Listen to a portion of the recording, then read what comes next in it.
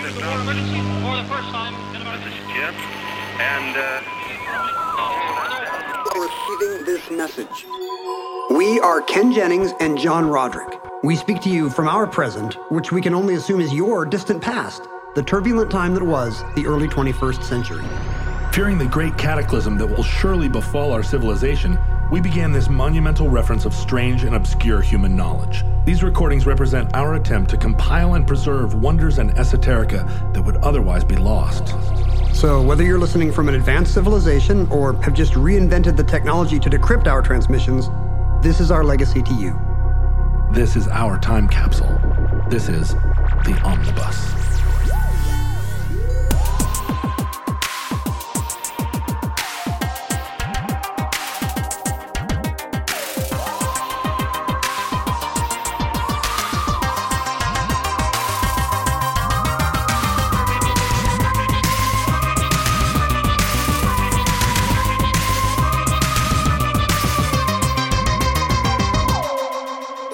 You have accessed entry 122.LV1933. Certificate number 33734. Billy Jack. We got the law here, Billy Jack. When policemen break the law, then there isn't any law. Just a fight for survival. If someone is listening to this in, say, the year 2050, John. 2050. Civilization has not fallen. We'll be alive in 2050, hopefully, right? One would hope. Sure. Here's my question. Are movie theaters alive? Does a movie theater exist if someone's listening to this in 2050? Or do we have to explain movie theaters? So we know movie theaters were real big business from the 20s through the 50s, and then everybody was afraid television was going to ruin them. And so then they invented CinemaScope or whatever to get people in the theater. 3D, we talked about smell-o-vision. There's been basically 70 years of movie theater fear that they're going away. And then in the 70s, there was the resurgence of young Hollywood that was getting people back in the theaters. It's coming up on this show. And then the 80s, we all went to the movies in the 80s, but then what happened? It was Blockbuster Video and all that was supposed to ruin movie theaters again. They survived home video probably because of the gap, right? There's, movies would... There's a home video gap. Movies would play in theaters and you'd want to see what everybody was talking about. You did not want to wait until, 2 or 3 months later when they showed on the rental shelves, and then they wouldn't be available for sale well into the 90s. They wouldn't be available for sale for another 3 to 6 months after that. Right, long way. And then they were expensive. But then streaming, oh boy, that's just ruined the movies. Final nail in the coffin? I mean, the movie theaters were always wary of streaming, which immediately killed off video stores in like an hour and a half. It was like Omicron ending Delta. Like streaming was so much more virulent than having to go to Blockbuster that people were immediately like, oh, perfect. I'll just press this button. Streaming definitely ruined the entire indie rock music business. Because there's a whole generation that doesn't think music should cost money. Oh, right. You're just talking about everything post Napster. Yeah, I don't mean streaming movies. If anything, that might help. You mean pirating? You're Metallica right now. Well, no, you're mad. The whole. Spotify, like it's pretty well documented that we get paid 0.00002%, 2 cents per song. And you'll like it. You will like it. You'll be happy with your $75 check, my friend. I just found out Amazon is actually the good one. Yeah. Because they pay 0.002 instead of 0.0002 cents. They pay you 10 times as much. It's crazy how great it is to get 0.002 cents. That's why we did that entry about the mill. So you could understand your royalty checks. Right. Like the thousandth of a dollar is very relevant to an indie rocker. But when was the last time you went into a movie theater and bought a tub of popcorn and watched a movie? No, twice a week. Yeah, and I went to one. I was going to ask 3 days ago. Oh, you have? Yeah. I thought you were going to say before the pandemic. No. Because you're not a huge theater goer. No, but I enjoy going to the movies, and throughout the pandemic, I went to the movies because there was no one in the theaters. Me too. You could just wear an N95 and it was empty and you're like, this is 100 times safer than Safeway. It was awesome. In the early, mid-2000s, I guess, they built that, the Landing Mall in Renton. Yeah. And they built it right before the economic collapse, 2007. Perfect time to build a mall. It was amazing. And so and it was one of those like outdoor malls. And then they built to look like a little old main street town. Like there's a P.F. Chang's, but it's not connected to JCPenney's. There's a little walkway in between. You get out and walk. So all of the places were empty. They were just, they all had paper in the windows that were like, coming soon, a thing that's not coming soon. Like it's some generic picture of a women's clothing store. Yeah, or like two people being very happy. It's so sad. And so from 2008 to like 14, there was nothing there except a movie theater, and there was no one in the movie theater. And I treated it like it was my private screening room and went all the time because, why wouldn't you? And that was how it felt in the pandemic. So I just went to see the Batman. I assumed so. Yeah, went to see the Batman and ate 2 large tubs of popcorn. It's a 3-hour movie. You got to. It's a 3-hour movie that if it were a 2-hour movie would be 100% better. I don't know how to do that math. You don't like the, I knew it was going to be a 3-hour movie and I kind of had to pee already. Yeah. And then I peed twice. And then it kind of feels like it's winding down. And I look at my phone and I'm like, oh, this is one of those movies that has a surprise hour third act. And there is. And I didn't mind it, but my bladder did. Well, it's just all the times when Batman gives some long soliloquy about I don't know how things, I don't even remember the soliloquies. He just talks for 5 minutes about justice or revenge or something. And it's like, get on with it.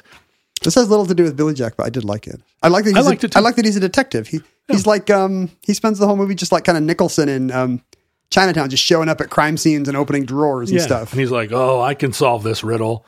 But yeah, I read all the reviews that were like, this one's not blah, blah, blah.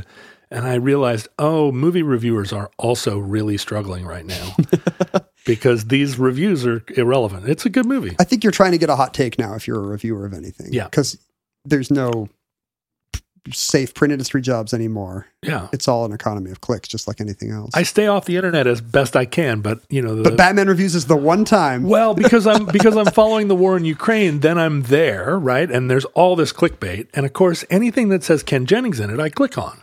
And was I in the Batman review? No, the clickbait around you is so hilarious. It's like, will Ken Jennings survive? And then you click on it, and it's just a regurgitated, like... You were hoping I'd be in a tank full of fire ants. I was like, will Ken Jennings survive? I saw him 2 days ago. What happened? And then it's like, oh, Mayim Blamick. No, what's her name? Mayim. No. Yeah. Mayim. Blahnik. Manola Blahnik? Do you think Manola Blahnik's hosting Jeopardy? Blam.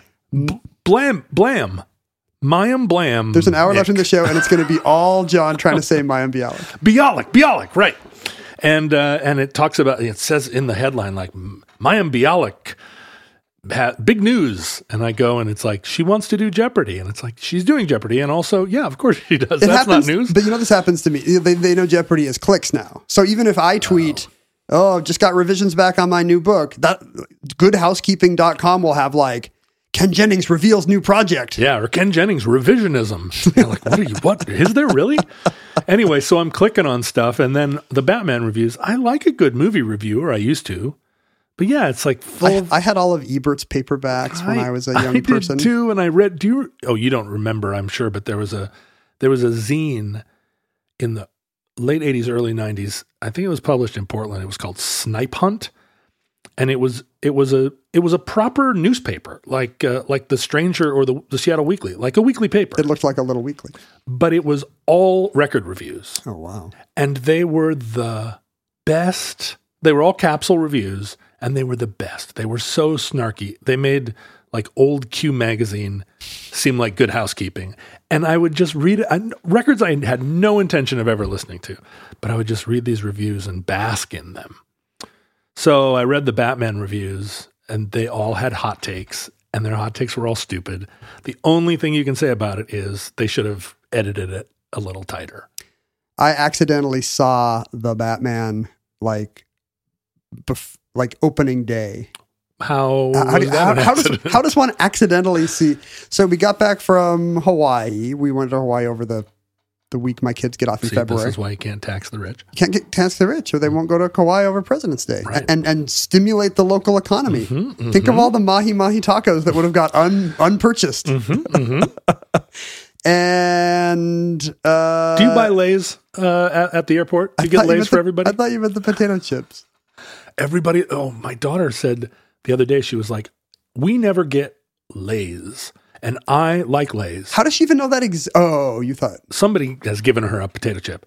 And I said, darling, everyone likes Lay's. Lay's are replacement level potato chips. There's no, that's not news, but we don't get them because I don't like potatoes. At Hawaii airports, you do not see mainlanders getting Lay's lifted onto their shoulders anymore like you did in 1970. It used to be for the airlines used to give them, right? Yeah, for futurelings that didn't go to Hawaii in the mid 70s. You used to get off the plane, and it was you would always walk down the ladder because there weren't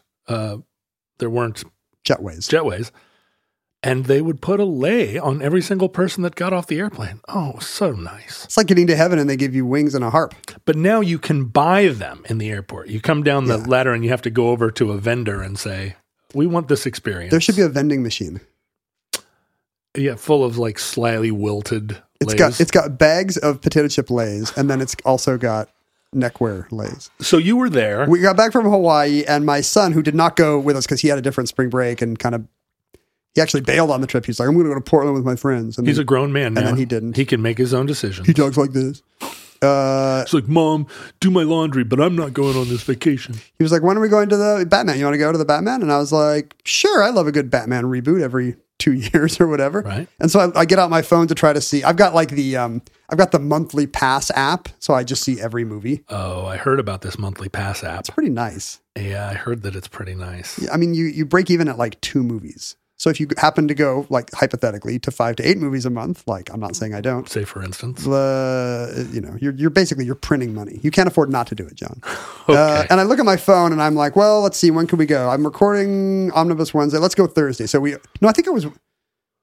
Were we not recording that week? I think I looked at Thursday. So we open up Thursday and I'm like, oh, there's no matinee shows. Oh, there are, but they start at 3. So we booked we found a 3:00 in a Dolby Atmos theater where there were like 2 seats in the back. They weren't together, but we're like, we can make that one guy move. Because we were surprised to see it was all sold out. But I remember that happened with Spider-Man as well. All the IMAX and Dolby screenings sold out to the nerds. So we show up at this theater, we watch the Batman, and it's only like a week later, or later that weekend, I start seeing reviews, and I'm like, wait, did that movie just come out? And I found out we had accidentally gone to the first screening on Thursday afternoon, like the early weekend screenings. Were there people dressed as the Batman? That would have given it away. Yeah. No, I don't know. Maybe we got there during the trailers. Nicole Kidman was already talking. So I was 25 minutes late to the movie and the trailers were still. That's the beautiful thing about reserved seating is you can show up 1 second before and get the seat you want, but you might have to yell at somebody. The theater experience, I think if you're our age, it's pretty foundational and you don't understand how people would not like it. But I have friends 10 years younger than me that just watch everything on a little tiny iPhone in 20-minute increments while their kid is napping. And they think of themselves as cinemaphiles. As cinemaphiles, yeah. Do you remember the first thing you watched on an iPad? Or no, not an iPad, what was the thing called? It's the phone size, except it wasn't a phone. On an iPod? iPod. I never had an iPod that had a screen. Like I had an iPhone first. I was given an iPod as a gift by a rock band that I was touring with in Europe. And it was like a tour gift because they were very rich and we were not. And they were like, you know what? We should get those guys a gift. And I didn't know that was a thing. Yeah, they bought it. Well, it's not. You just have to be like a very classy rock band. And I should name them Keane. Was it Keane? The Keane band bought us all what at the time were brand new iPods that had screens. Do you feel like this is helpful to the listener that if they go on tour with Keane, maybe they can get an iPod? If you go on tour with Keane and they don't give you expensive gifts, there's something wrong with your band.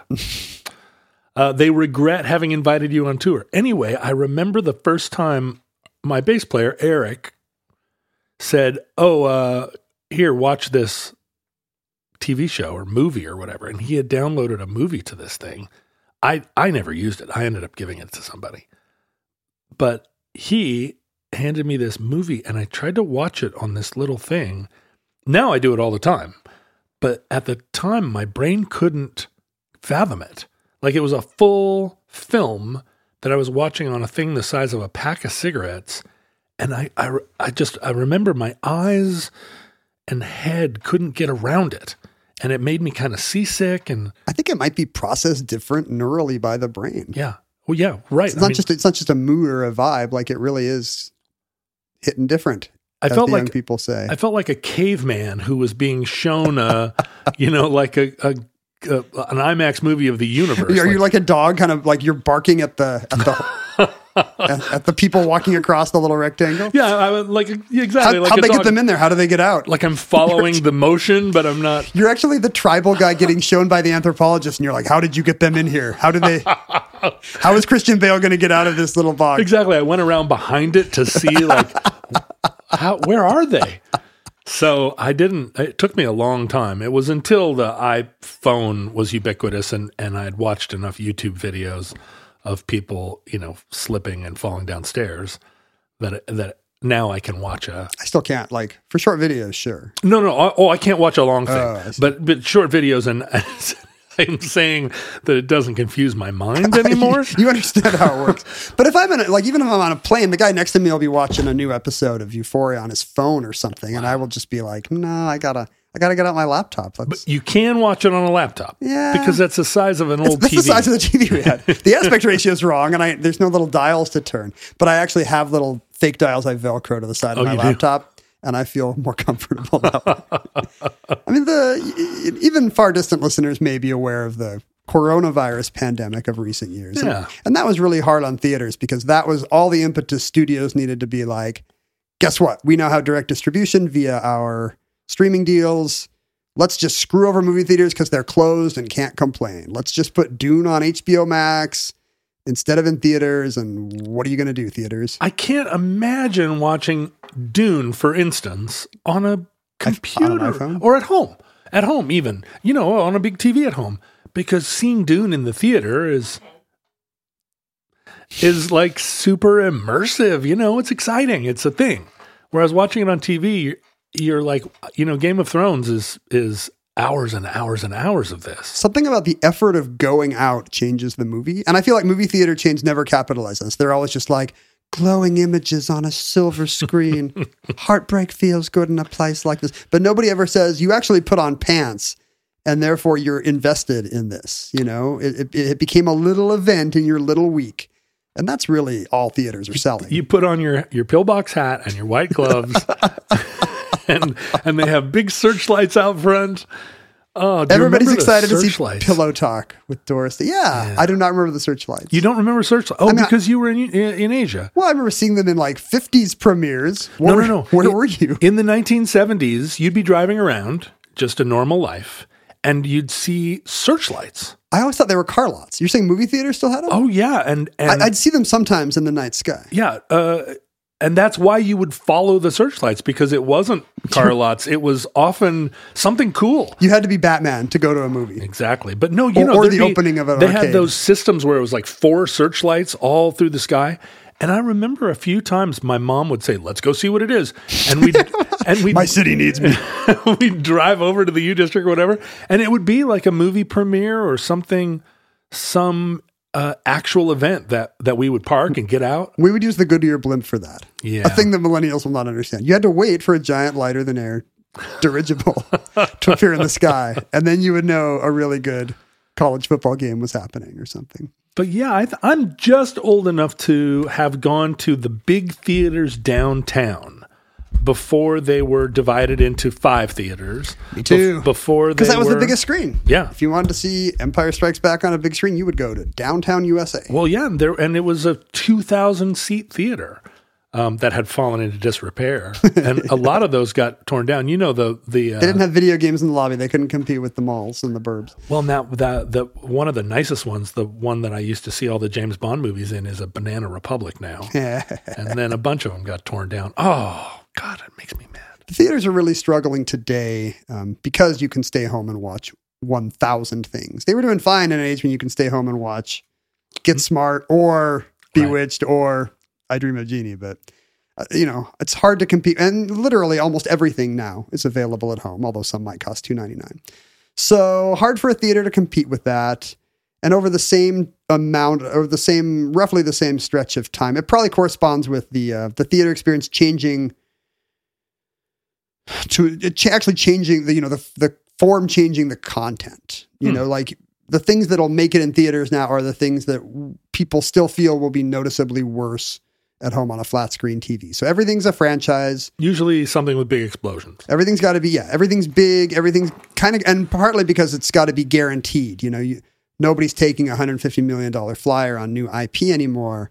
It's got to be, even if it's a new movie, it's going to have to be the G.I. Joe movie or some IP that your audience will realize, because that's what marketing has said they want. You don't need a rom-com because you can watch it at home in your underwear, and that's what's happening. Genres are just disappearing from theaters because it turns out they're just fine for home viewers.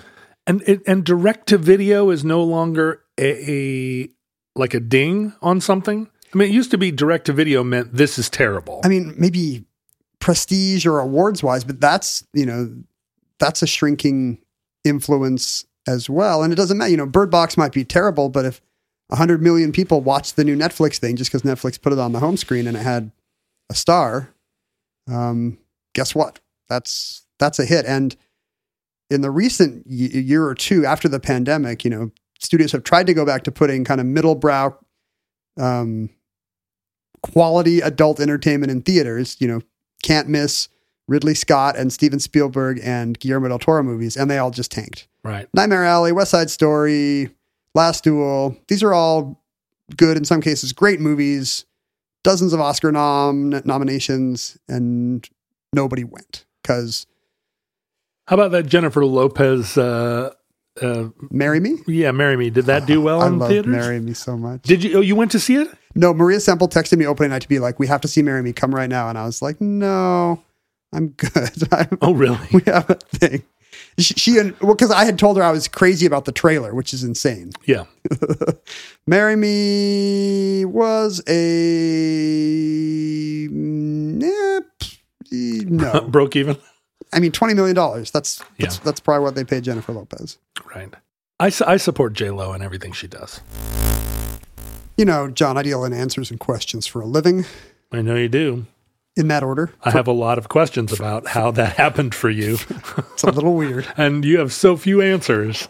That's because generally I have the answer first and then the question. Sure, of course. But, it's sometimes it can be difficult to hunt down answers to questions. You're on the internet, you've got a real life question like, how do I find real candidates to fill these job openings that have the right skills? Isn't that the kind of thing you're often wondering as you're Googling?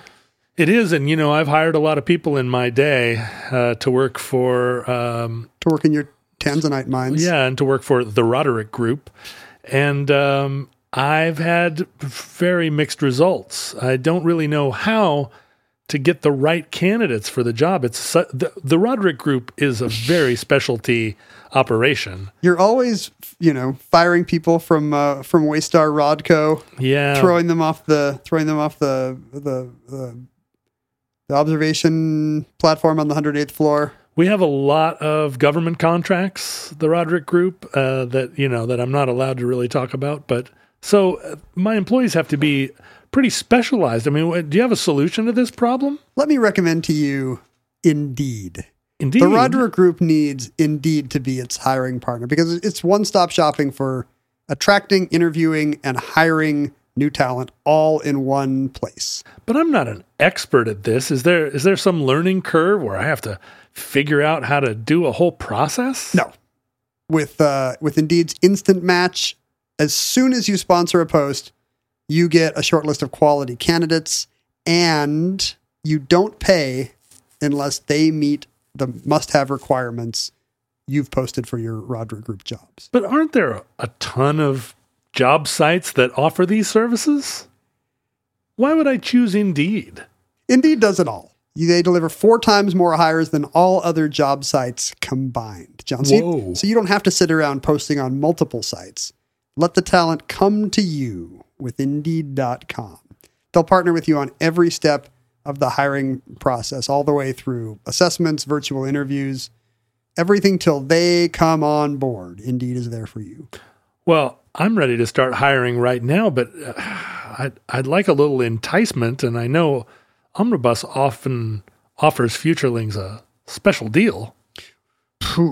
What if we sponsored some kind of job credit? Would that wiggle the dial, as it were, for you? It would. I kind of feel like that's pretty special. What are we going to offer? You'd probably be pretty impressed if it was like a $25 sponsored job credit. Yeah, that'd get me off the stool. You'd be even happier if it was a $50 sponsored job credit. Come on, who can afford to pass this opportunity up? You know what? I'm going to sweeten the pot further. Even though you've just said you would be happy with the lower numbers, I'm not. I don't know why I'm doing this. What are you going to do, Moneybags? I want you to start hiring right now. I'm going to offer a $75 sponsored job credit. So go to Indeed.com/omnibus to claim your $75 credit. That's correct. Indeed.com/omnibus. Terms and conditions apply. Need to hire? You need Indeed. As recently as, I think, 2009, you look at the top 10 movies of the year, and there's a few things where it's like, I mean, it's not like 1979 where Kramer versus Kramer literally made That's exactly every cent in America, more than any Bond movie or Spielberg movie. That's exactly the reference. It was right on the tip of my tongue. Like, well, remember Kramer versus Kramer. That jazz. If you look at those years, it literally is, whatever the best picture winner is, Right. Cabaret or The French Connection or whatever will literally make more money than all movies put together today. It's so funny because so many of those movies were such a drag. It's been a huge change. But as recently as 2009, you look at the list and it'll have The Blind Side or Meet the Parents or just, the kind of replacement filler grown-up movie that we would all go to. And now almost doesn't exist and almost certainly will not exist no matter when you're listening to this. For somebody our age, to go back and look at those lists, like top movies of 1976 or best, like the Hot 100 for 1965. Sometimes it's funny because it's just forgotten stuff. But also it's you're just reminded of like, no, oh wow, oh right. That came out, yeah. Oh man. If it's your lifetime, you remember everything. Yeah. If it's 10 years earlier, you'd be like, the Aristocats made the equivalent of $300 million or something like that, Yeah. And it's super true in publishing. You look at the bestseller lists, and it is not what eventually got in the canon. Yeah, right. It's all the books you see at Airbnbs and thrift stores. It's all Thornbirds. Yeah. Or there's no institutional memory of these Barbara Taylor Bradford books. That's the crazy stuff, to see which movies made the most money in a year. Yeah. Because they often will go into the next year.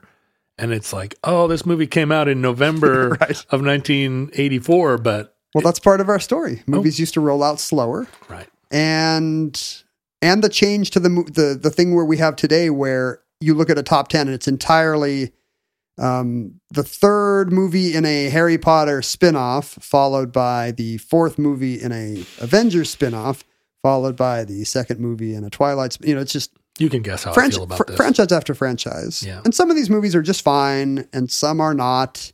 They're all basically TV shows that should have been TV shows. And now after Mandalorian, probably going forward will be TV shows, right? Yeah, I mean, now that TV Star Wars is better than theatrical Star Wars. So far, TV Marvel is not better than theater Marvel, but that'll be the death knell right there. Yeah, exactly. In a weird way, the story of how this all changed, how movies went from Kramer versus Kramer and 2001 being the biggest movies in America to Fantastic Beasts and Where to Find Mr. Grindelwald, #6, being the biggest movie in America. I'm guessing you've watched 2001 recently. Yeah. Yeah. Within the last year. I think we talked about you showing your kid 2001, right? Tried to. Tried to. That's a movie where you just can't believe, the monkey part is 45 minutes, but to me, that's the selling point of that movie. Like, what is happening here? I still want to just watch the inside of that space station, just watch people out for a jog. I think it's because at this point in my life, I've seen so many movies. I don't even care anymore if the movie's good or bad. I just want to say, like, what is even happening? We did watch the Disney super film, The Black Hole. And my daughter stuck it out. I haven't seen it since it came out. Well, I hadn't either. Does it hold up? Whatever that means. Yeah, kind of. Yeah, it does. I mean, it doesn't have a good reputation. as a film, but I'd say it holds up. Black Hole was Disney's attempt to cash in on Star Wars. Wars. And It's way darker. when Star Wars came out, it's 20,000 Leagues Under the Sea, right? Maximilian Schell's a Captain Nemo type. Yeah. You know, movies were very different in 1977. When Star Wars came out, they were just beginning a new era. You know, Jaws had come out in 1975, and that's usually heralded as the beginning of what we now see every time you go to a theater today, the blockbuster era. Yeah. Every movie seemingly kind of engineered to be a big, dumb, I guess, stereotypically dumb mass audience hit. Right. And Jaws is not there's no better made movie than Jaws.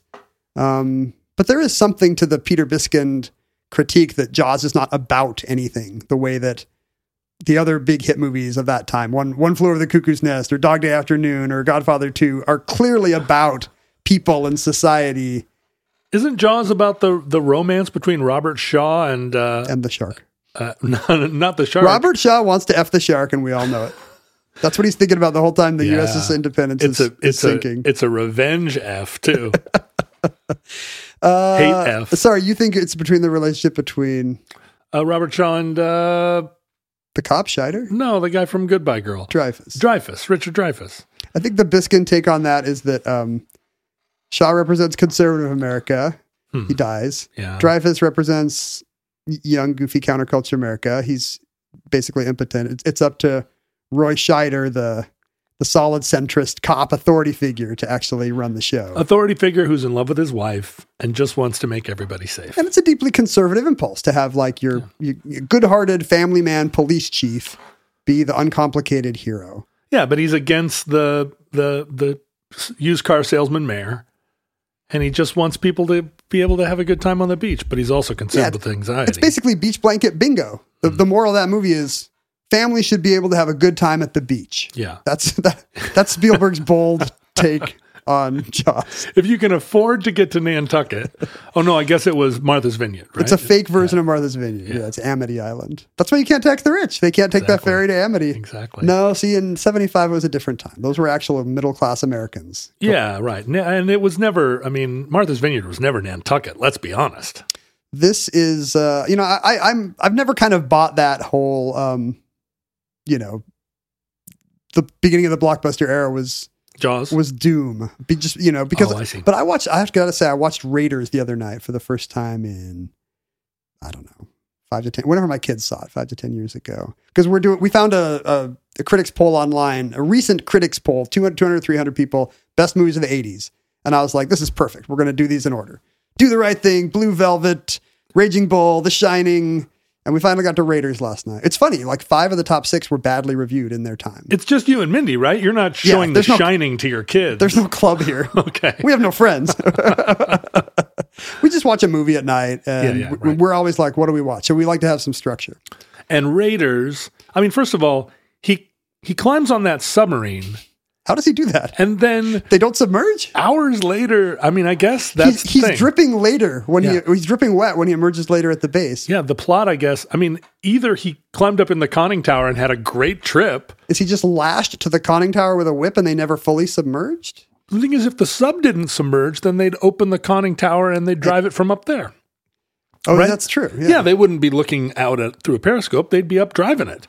So that part, I feel like, strains credulity. Now, the face melting and the Ark of the Covenant, I believe. I was deeply, having not seen it for a while, because, if you've seen a movie 100 times, you really can't see it with new eyes. But this time I kind of was, and I was thinking, this really is a movie about nothing. It's a big Shaggy Dog story. It's a Rube Goldberg, it's full of little Rube Goldberg machines where, right. Somebody lights a fire and the fire heads toward Indy and Marion has to hand him a bottle and he clonks the guy and moves just in, it's full of this kind of joy of cinema. Yeah. Kind Airplane of is incident. slowly moving around and somebody's going to get that propeller's coming. Chopped, yeah. Like it's all beautifully choreographed, but it's like a Jackie Chan or a Buster Keaton movie. Right. Like there's really no underpinnings to that movie at all. This is a movie where the hero at the end learns the Judeo-Christian God is real and still performing miracles. And yet, in a time of war, and yet he has nothing to say or think about that. Yeah.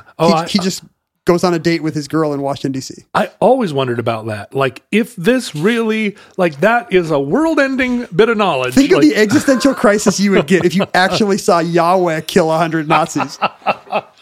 But that movie is Indy's sold. untroubled. He's just happy the rope's burned. It works because everyone is so charming, right? Like, you would watch Harrison Ford open a jar of tomatoes when he's 35 years old, and everybody else is chewing up the scenery, right? There's no dead air. And now, like, I watched one of those Spideyverse movies that was kind of it just felt like an Archie comic book, and no one was interesting. There wasn't a person on the screen that I felt like, I'll watch you, except for Marissa Tomei. And I would watch Marissa Tomei just stare at a jar of tomatoes. That's how we know it's generational. The person on the screen that was of your time, you're like, this is the style that makes me think of a movie star. Whereas my kids are like, Zendaya is so good in that movie. You know, they're just looking for something else. Yeah, I guess. But I just feel like everybody else is in an episode of The OC. and I don't know, there was something about those Spielberg movies where though they did feel so much larger than life. But you're right, I was 12 years old. They're just about the craft. Like, you watch that movie today and you're still like, there's like nobody, you know, there's 3 people today who could make this movie, and one of them is still Spielberg, you know, like, because like the degree of difficulty in almost every scene is insane, and he's doing it all with hardly any tricks. Yeah, it feels like a movie when the most dangerous thing in it is a paper mache rock is so different than a movie where it's almost commonplace that there's a 10-story tall monster made out of flame that came from an alternate universe. The movie's got to end with 5,000 computer-generated somethings flying across the screen at all times. Yeah. So we sound like cranky old people, but... it's not the first time. But even Raiders, which today seems kind of sweet and sedate, you know, if you watch it through a modern, you know, comparing it to the other movies of the time, you're like, something has happened. And now in Reagan's America, this kind of empty escapist thing is what we all want. Right. Although, what happens in Deer Hunter exactly? There's an hour and a half long wedding. The wedding? Yeah, it starts with the wedding.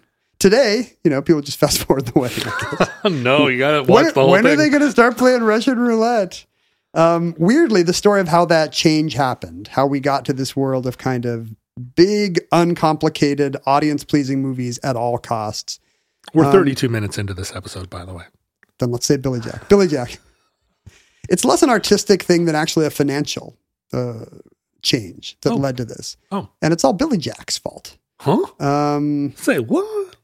Billy Jack is a kind of an independent 1970s movie that there might not be that much cultural memory left of right now. It's not blaxploitation, it's Indian exploitation? Yeah, a white writer, director, actor plays a half Navajo, ex-Green Beret, Hapkido expert, mystery man maverick type. Steven Seagal.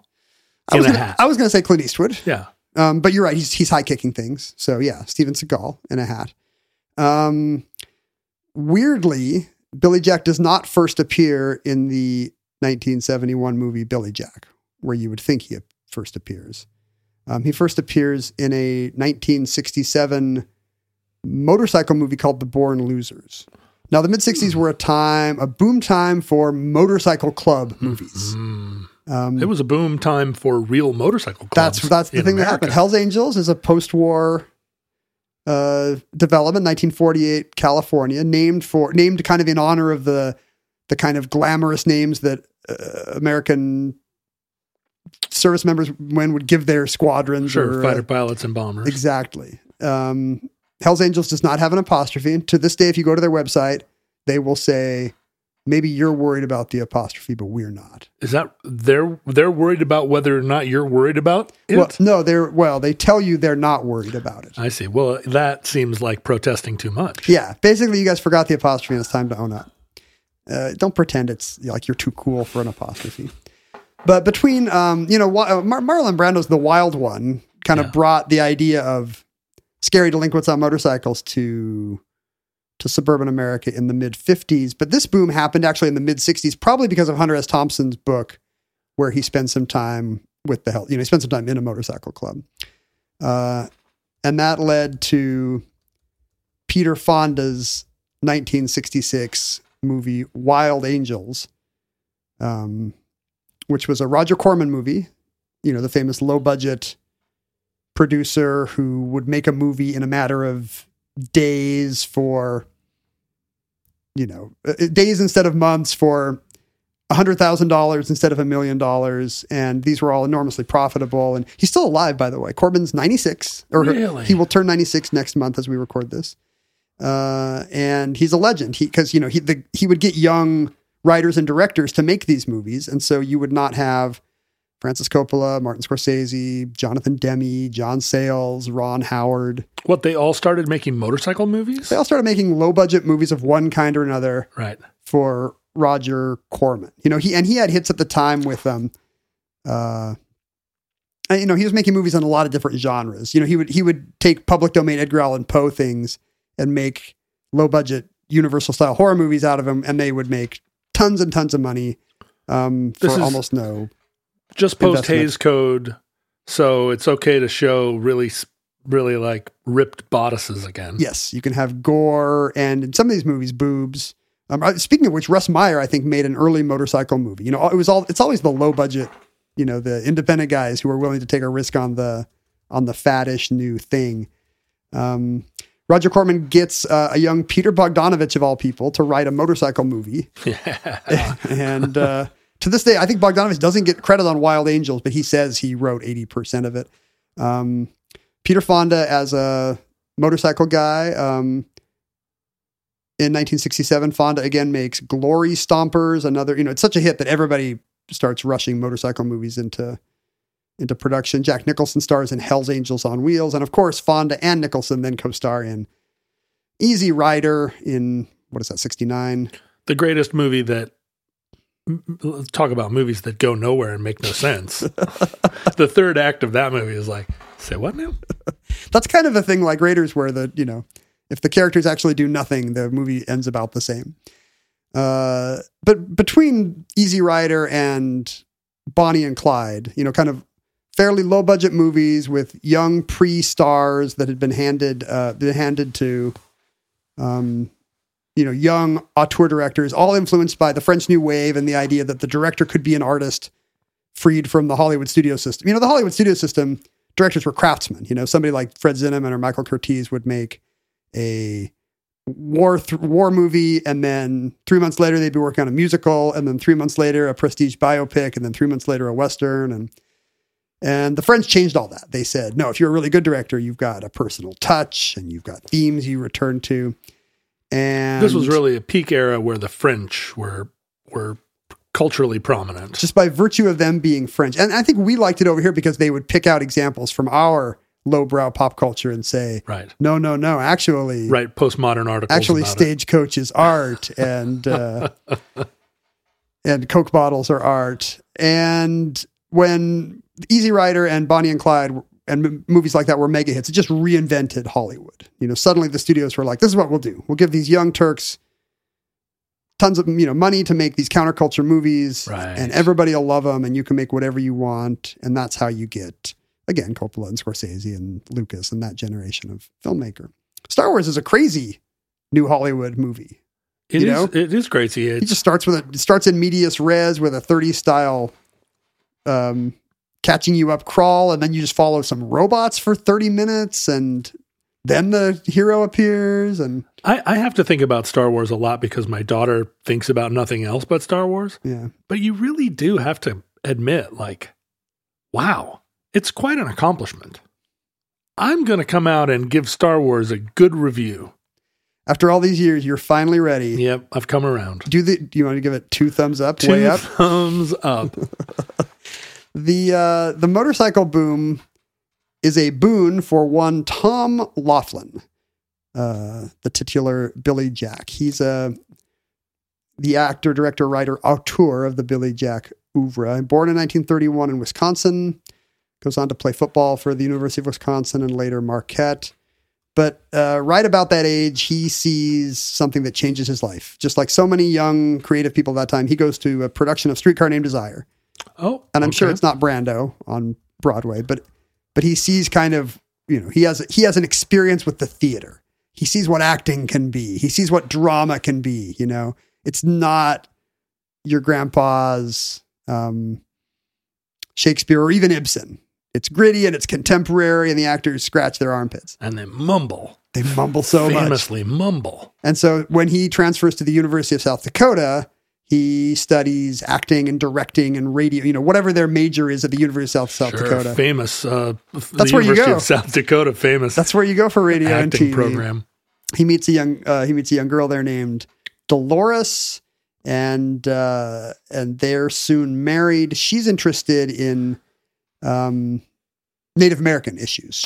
Having grown up in South Dakota, she's familiar with tribal people, knows Native people, knows how badly they've been treated, and she's kind of a firebrand on. And this is pre-American Indian movement. Yeah. Which is about the same age as me. It's in the wings. The American Indian movement is about to catch the notice of, you know, Marlon Brando of Hollywood, and it's about to become a cause célèbre. Wounded Knee is on the horizon. But right now he's just got a girlfriend who is, you know, feels awful for what the Indian kids in her high school were going through, and you know, and he's in South Dakota, he's surrounded by it. So he becomes very interested, and he, you know, with this newfound burst of creativity, he writes a script called Billy Jack, about a half Navajo guy who's just kind of a cowboy and cowboy boots, and you know, kicks butt, and he can't get this movie made, so he heads with his you know, brand spanking newly minted South Dakota acting and directing, you know, radio and TV major. He heads out to Hollywood and kicks down the doors. He's a good looking guy. You know, he's a matinee idol looking. He's got one of these faces they don't have anymore with kind of a wide, it's perfect for CinemaScope, kind of a wide face with wide dark eyebrows and a big mouth, you know, kind of a William Devane or Robert Blake. I mean, Warren Beatty's kind of the version of this you can take home to mom. But he does look like, Robert Blake, where he's got Robert Urich. He's got dimples that frame his mouth, and then he always looks like he's bathed in perspiration, but not in a sweaty way. The mouth is a mile wide, you know, and turned up in a thoughtful way. Hollywood has room for guys who look like that. He plays one of the surfers in Gidget, and he plays one of the CBs in Josh Logan's South Pacific. He's a guy in the background on a PT boat. Yeah, good looking guy on a PT boat. But his movie career starts to dry up. And in 1961, having never been able to interest anyone in his script, Billy Jack, or any of the projects he really likes, he's exhausted with the industry. And he and his wife start a Montessori preschool in Santa Monica, which ahead of the curve in 1961 becomes the biggest Montessori school in America. Wow. He spends 5 years making wood blocks. Yeah, exactly. Teaching kids to touch natural fibers or whatever. That's Waldorf. Whatever they do at Montessori schools. You would know. Yeah, it's the same thing. All the toys are made of wood. But in 1967, American International Pictures, the big independent movie production company, can't compete with MGM or Warner Brothers and Paramount, but they make successful movies because they make hit Roger Corman, Edgar Allan Poe adaptations. They make the Beach Blanket Bingo movie. They make all the kind of slightly indie youth movies of the time. They want to make another motorcycle movie, and the now retired early retired Laughlin sees his opening. I think his preschool has gone under, and he thinks, this is how I'll get Bill. He tells American Independent Pictures, I'll make your motorcycle movie. I'll put in this character named Billy Jack, and they agree to give him $400,000 to make a movie, I think based on a Hell's Angels thing. White America was terrified of motorcycle gangs, and with some reason. I mean, this was based on a real case where 4 women had been raped in Monterey or something by a bad outlaw motorcycle club. And he, makes kind of an early revenge picture based on the fears of white America, which would power a lot of cinema in the 70s, Charles Bronson. And this is right at the kind of trough between 50s Westerns that were super credulous and 70s Westerns or late 60s Westerns that were really ironic. And you had to kind of decide then, who is this for? Am I making the Green Berets, or am I making something for actual young people? Right. Dirty Harry was the big one, right? Of this style. Yeah, exactly. It's just before Dirty Harry. And in fact, when by the time he makes his sequel, Billy Jack, in 1971, because in Born Losers becomes a big hit. On its $400,000 budget, it makes $36 million. Whoa! 1960s dollars. Yeah, and Laughlin plays exactly. Laughlin plays the lead, this kind of cowboy boot wearing maverick who emerges from the hills in Central California to protect this town against the evil Hells Angels that are menacing them. And so when he makes his sequel, he finally gets to make his Billy Jack script. He kind of has to straddle this line of like, well, who is this for? Am I a cool young guy who cares about peace and love, or am I defending propertied America against juvenile delinquents? So Billy Jack, if you've ever seen it, really tries to split that atom. Well, and it's post-American Indian movement, so everybody's aware of Native American issues. Apparently it's not that problematic for a guy from Wisconsin to play a half Navajo. Not at the time. But he's kind of been influenced, I think, by spaghetti westerns. Now he's no longer just a cowboy in boots. He's wearing a black kind of flat-brimmed 10-gallon hat, Eastwood hat with a band that has kind of Navajo designs on it. Right. That's a hat that can take a guy from Wisconsin and make him look Native American. It's now shot in Prescott, Arizona, where there's some kind of hippie commune called Freedom College, which is under threat from the mean local townies. I think a rich kid maybe assaults one of the girl hippies, pretty girl at this compound, and his dad is the sheriff or the mayor or something. So the town closes ranks. So the whole movie is like hippies versus townies. And so breaking away, except in Arizona. Well, except a mystery man wanders out of the mountains and kicks ass. What a weird plot. So Billy, yeah. And I think it is an attempt to kind of, you see it today in Marvel movies where they're like, this is definitely about COVID or Trump or something or immigration, but we can't say that because we don't want to alienate anyone. So, he's defending the young people of the counterculture, but he's doing so just by punching and kicking people. Yeah, the henchmen, right? He's punching and kicking henchmen. And the mayor. He kicks the mayor in the head because what has happened is that in the last year, since he wrote the Billy Jack script, Tom Laughlin has discovered martial arts. His dad is in a park. Tom Laughlin's dad is in a park at some point and sees a Korean martial arts expert doing a demonstration of Hapkido, and heretofore unknown in America, Korean martial art. And his dad is like, you got to see this. And Tom Laughlin just becomes fascinated with Hapkido. And this is also peak Bruce Lee movie. Yeah. Let's see. When were the first Bruce Lee movies that were released in the U.S.? He died in 1973. I know. Enter the Dragon. I mean, all these movies are early 70s, right? Enter the Dragon's late. I feel like all of his Western movies came out after The Green Hornet. He was on The Green Hornet TV show. And many posthumously. Enter the Dragon and Game of Death and Game of Death 2 are all 73 and later. So I think Tom Laughlin, this white guy from Wisconsin, is actually ahead of the curve on martial arts movies here. Okay. Just because his dad saw Hapkido in the park. And he had a natural gift at it. I don't know. I want to say that, Yeah, but he studies extensively with Han Bong-soo, this Korean Hapkido master, and, becomes he spends 6 months training on martial arts for the first time in his life. And he's a black belt and the greatest martial artist in the world. He's plausible. In the movie, I think Master Han actually doubles for Tom Laughlin quite a bit, if anything difficult has to happen. Oh. But he's plausible for kind of he can kick above his head. A big barrel-chested white guy in this movie. So there's, the famous scene is him just telling the mayor he's going to kick him in the head and then kicking the mayor in the head. Kick you in the head and I kick you in the head. That's kind of the movie this is. Now this movie, when Billy Jack comes out in 1971, this is the thing that changes Hollywood again. New Hollywood is often running with these young auteurs, Last Picture Show, and whatever else the movies of the early 70s are. But show Last Picture Show to your 10-year-old. I dare you. I think the Sybil Shepherd scenes probably aged pretty well for a strong female lead. I don't know if I'd say that. Spring is here, John. Spring is sprung. I'm so into it. The grass is green. The birds are singing. Do you have a spring look you'd like to announce? This is the fashion portion of the omnibus where you announce what's in for spring. Colors. Colors. I love it. How about colors? Yeah. Gang colors are in. You die for your life when your shotgun scatter. How about like maybe cuts or fashion? Yeah. Colors, cuts, fashion. I think style. Style's going to be big this spring. You know what? Style's back. Style's back in a big way. You know who's the expert when it comes to stylish essentials, John? Me? In addition to you. My daughter.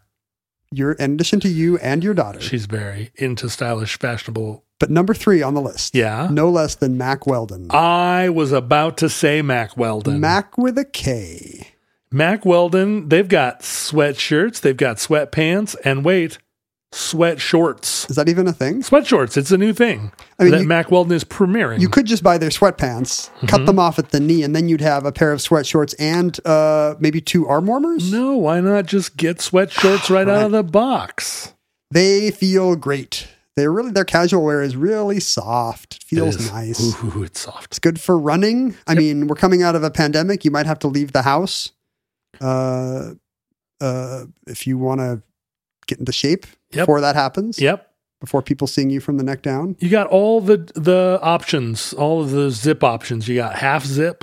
You got full zip.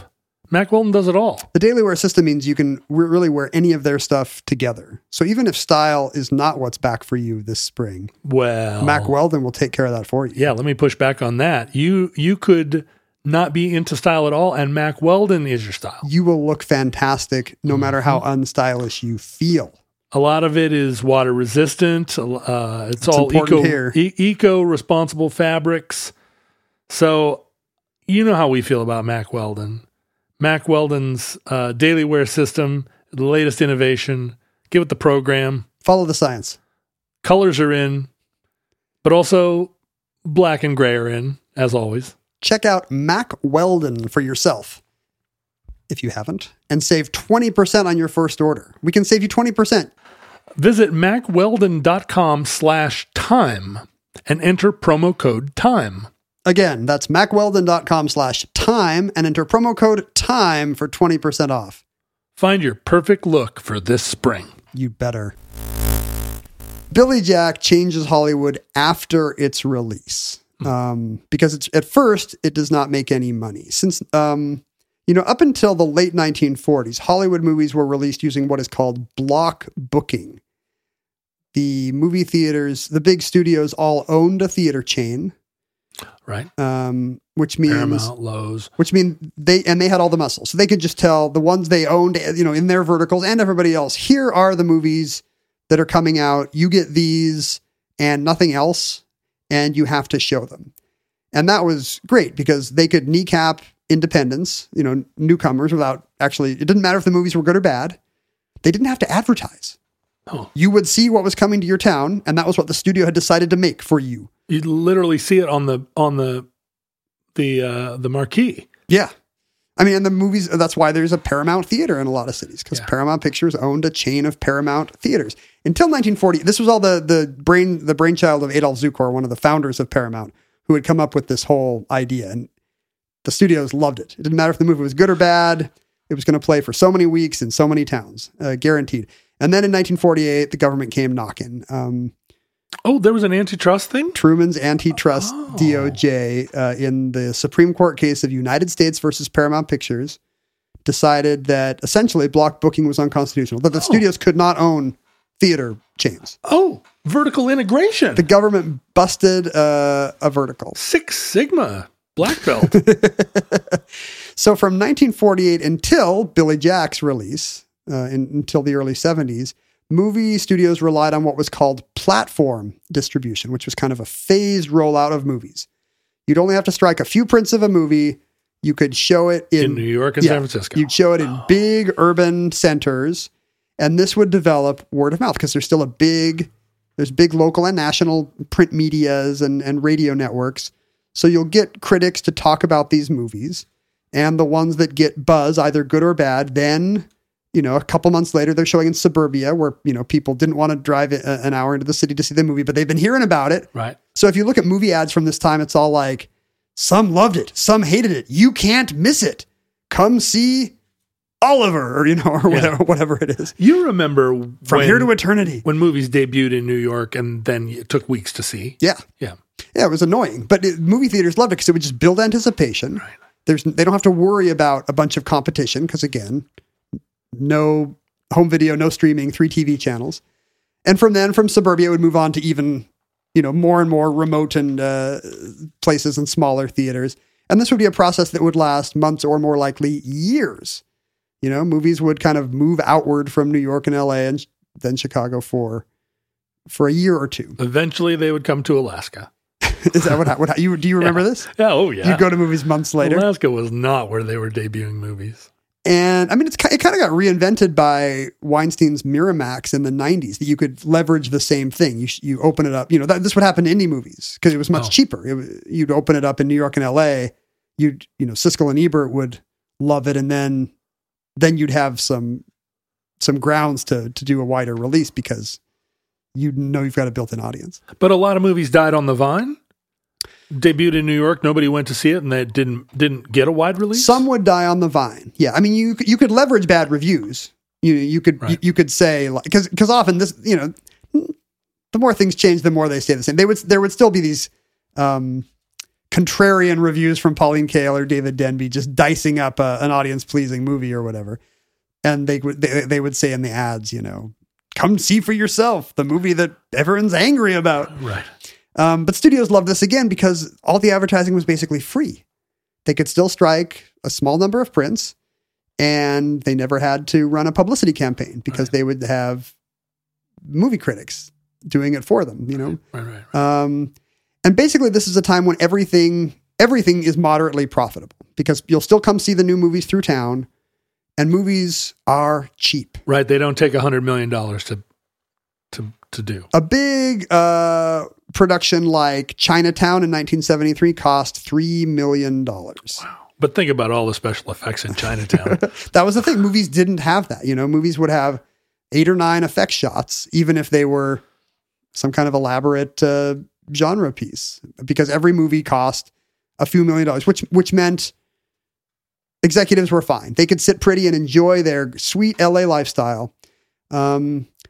But then a couple things happened at the same time, like cocaine happened. Hello. So you've got a new breed of movie exec, a new, more type A kind of thinking in Hollywood. A lot of the studios got bought or merged with a bigger business with a New York presence, and so suddenly you've got money guys in New York. Oh boy, who are asking for box office returns every week. Huge bummer.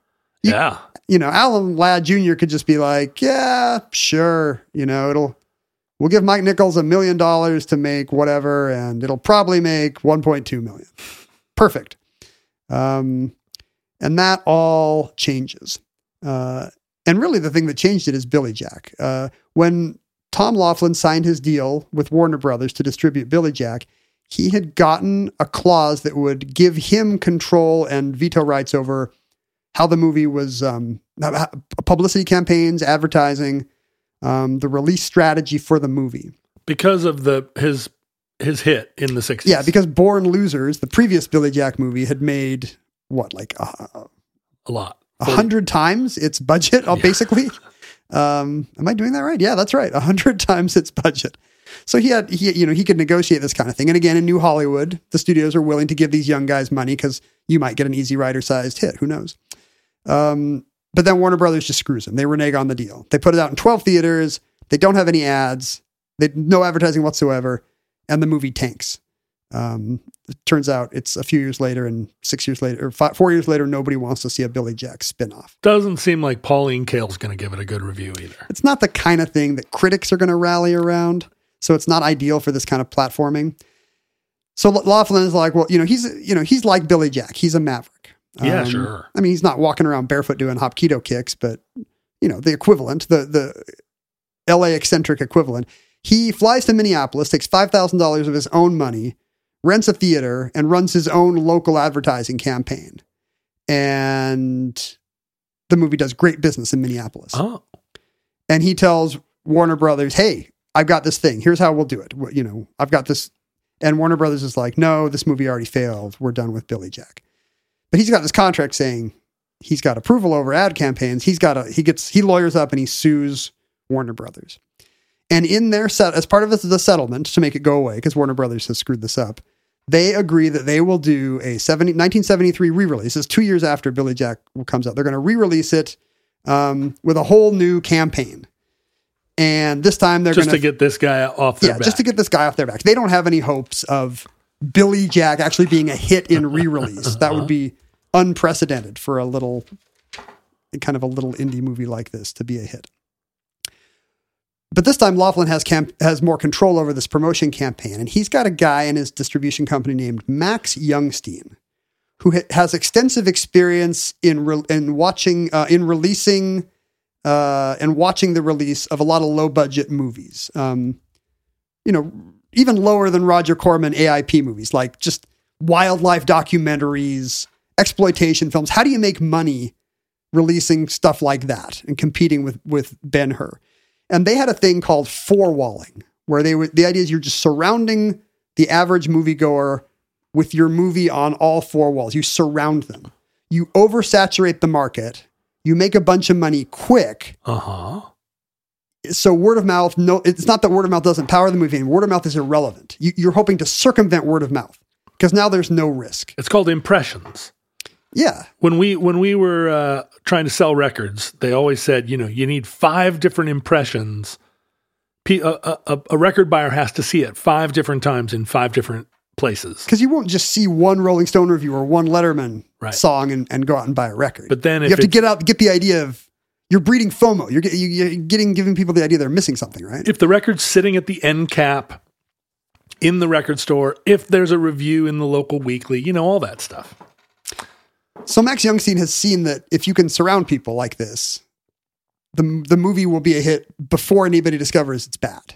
And he keeps trying to tell Hollywood, this is actually how you do it. This is how you maximize returns on movies. Like these close to the wire places with no margins have had to do this. And you guys could do this too, and you'd up your profits. And Youngstein finally has a chance with Billy Jack. So he says, we adapted every proven principle of distribution and merchandising from General Motors to Coca-Cola, Revlon, all these companies that had figured out impressions, surround the consumer. Because studios weren't interested in this, but every other industry had invented modern advertising by 1973. Right. And his big innovation was we booked it not into a single theater or 2 theaters or even 20 theaters. In our first week, we booked the picture into over 60 theaters. This was revolution. This is, today you book movies on thousands of screens. Right. But this was revolutionary in 1973.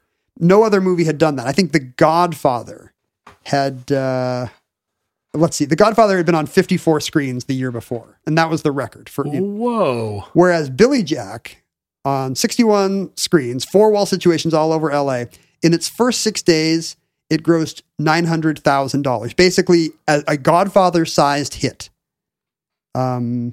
I have checked my personal experience at Youngstein, every possible company I could find, and my conclusion is this is the highest gross for any picture, either new or old, ever to be released in its first week in Southern California. Billy Jack. Billy Jack becomes the biggest first week debut in history.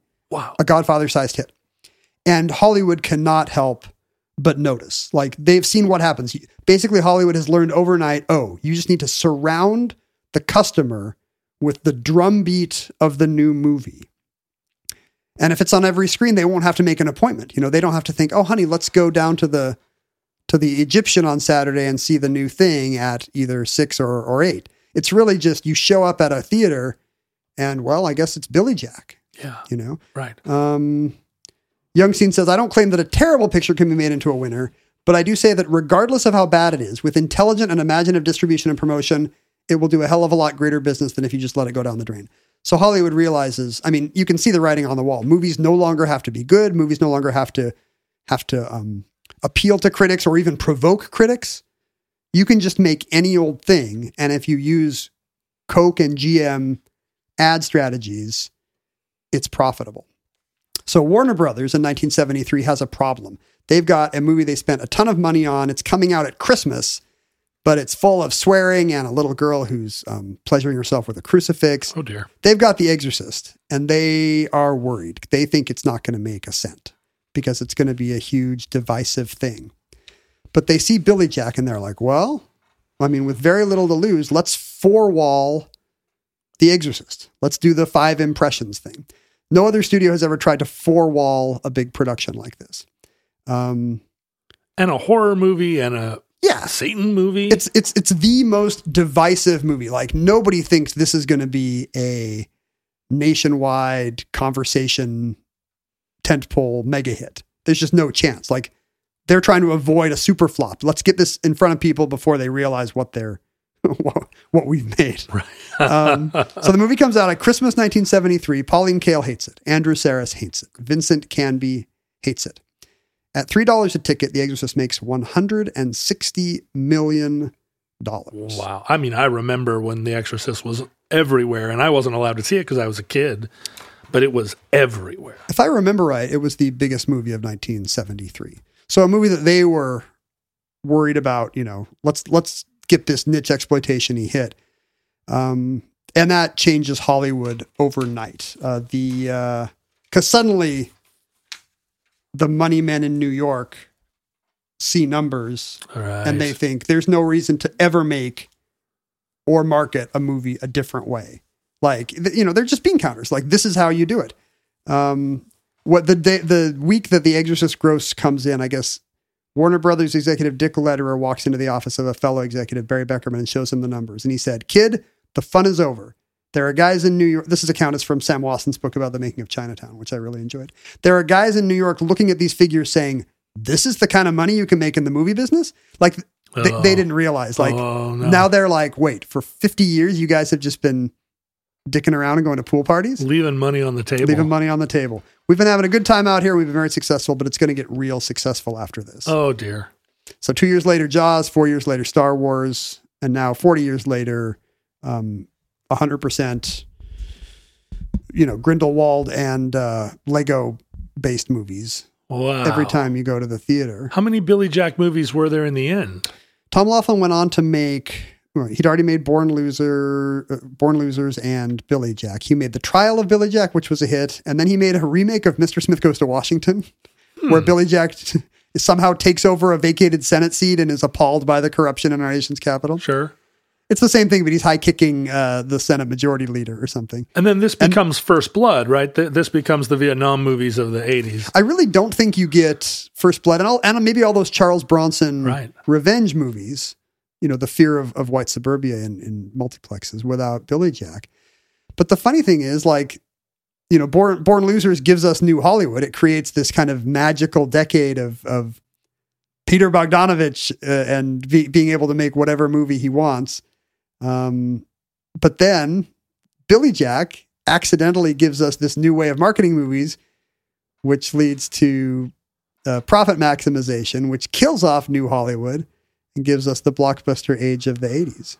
What's interesting is that there still remained a certain amount of artistry in big movies, even goofy ones. What era are you thinking here? Through the 80s, through even the 90s, like it took a while for movies to become solely a corporate product. And kind of a Pavlovian, just give them something in their retinas all these TV commercial guys being given movies. Like people the Charlie's Angels guy. Aiming for a big hit, but there was still room in Hollywood for all these little, teen comedies and arty films and doofy movies that sort of broke even. But I guess it was sort of like the record industry at that point in time.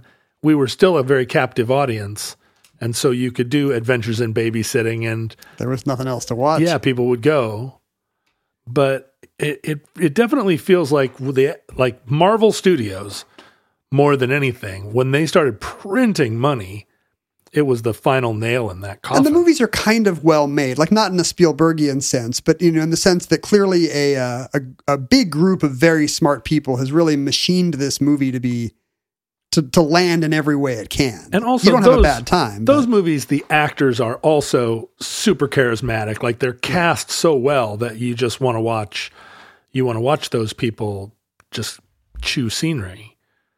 But now that's just produced the superhero movie, the sub superhero movie where the actors aren't interesting and the plot isn't interesting and the special effects aren't interesting, but it still is $100 million movie. There's just not enough movie stars. I think I've read about indie directors who are unable to, whose projects fall apart because every single person they attach to their movie then gets lured away by Marvel a month later with a big paycheck and a franchise. The good actors, you mean? Yeah. Yeah. Cause indie movies need one or two genuine stars to get financing, and now they can't get them because Marvel needs every movie star, because in an unprecedented moment in entertainment history, they've got now 100 character universe to water and maintain. Yeah. You know, like Star Wars was never worried about casting a big star as IG-88 or Bosk, but well, watching the Batman movie, and spoiler alert,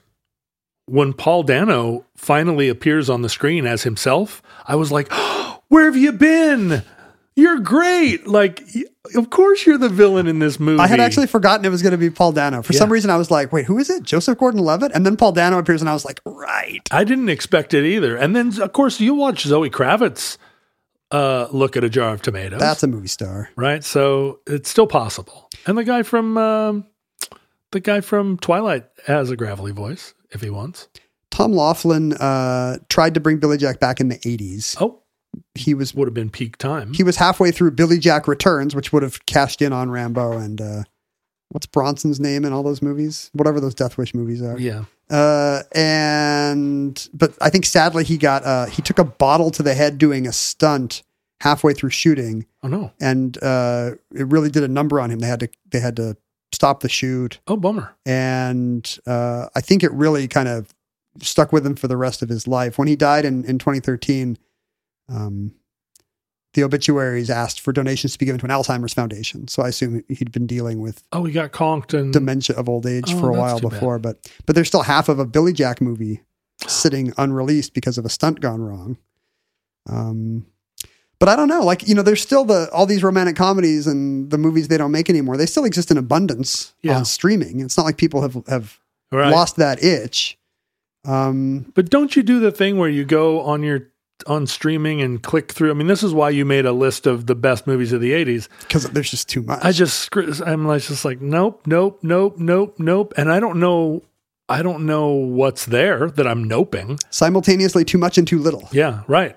I feel like I nope things that are great, and I still manage to watch things that are bad. I mean, honestly, the money right now is probably not in figuring out how to get people to watch movies communally in a public space. That's probably gone. But if any of these streaming services could actually figure out curation in a way that makes sense. Right. That's what you thought it was going to be, right? That there would be.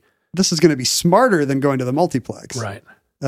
It turns out, no, they all have terrible interfaces and are terrible at showing you what you might actually like, or reminding you of something you missed. Yeah. Netflix now has 7,000 employees and they can't do anything right. So, you know, in the future, of course, that's all been solved. Yeah. Oh yeah. You know, we're speaking, whoever's listening to this has their own entertainment, and it's surely perfectly individualized to their tastes. Entertainment is like garanimals. Like there's 7 kinds, and you're either a bear, you're a fox, you're a badger. But if that's true, there's nobody to argue with, you know? Like if everybody's seeing just the little mini niches that appeal to them.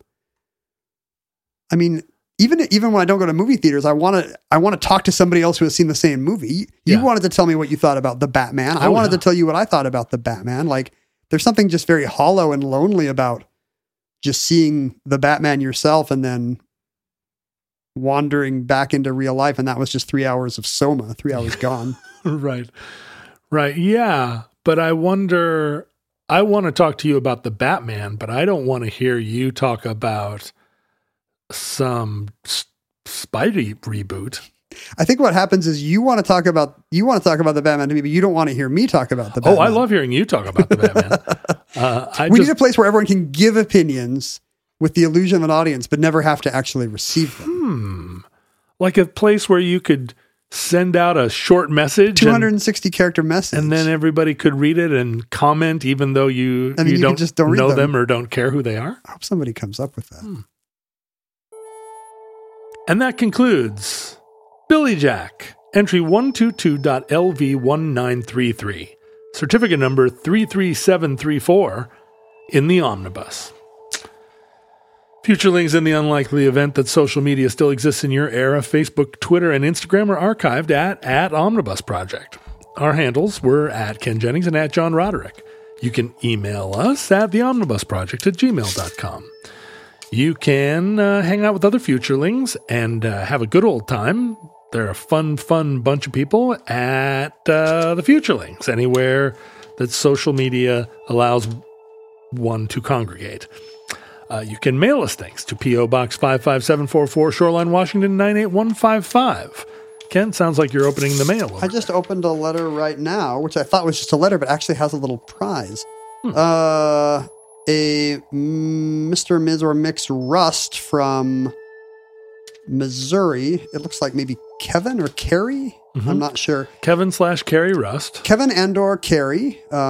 Thank you, sir, madam, or non-binary. Victor, Victoria. You need better handwriting so we can read your name.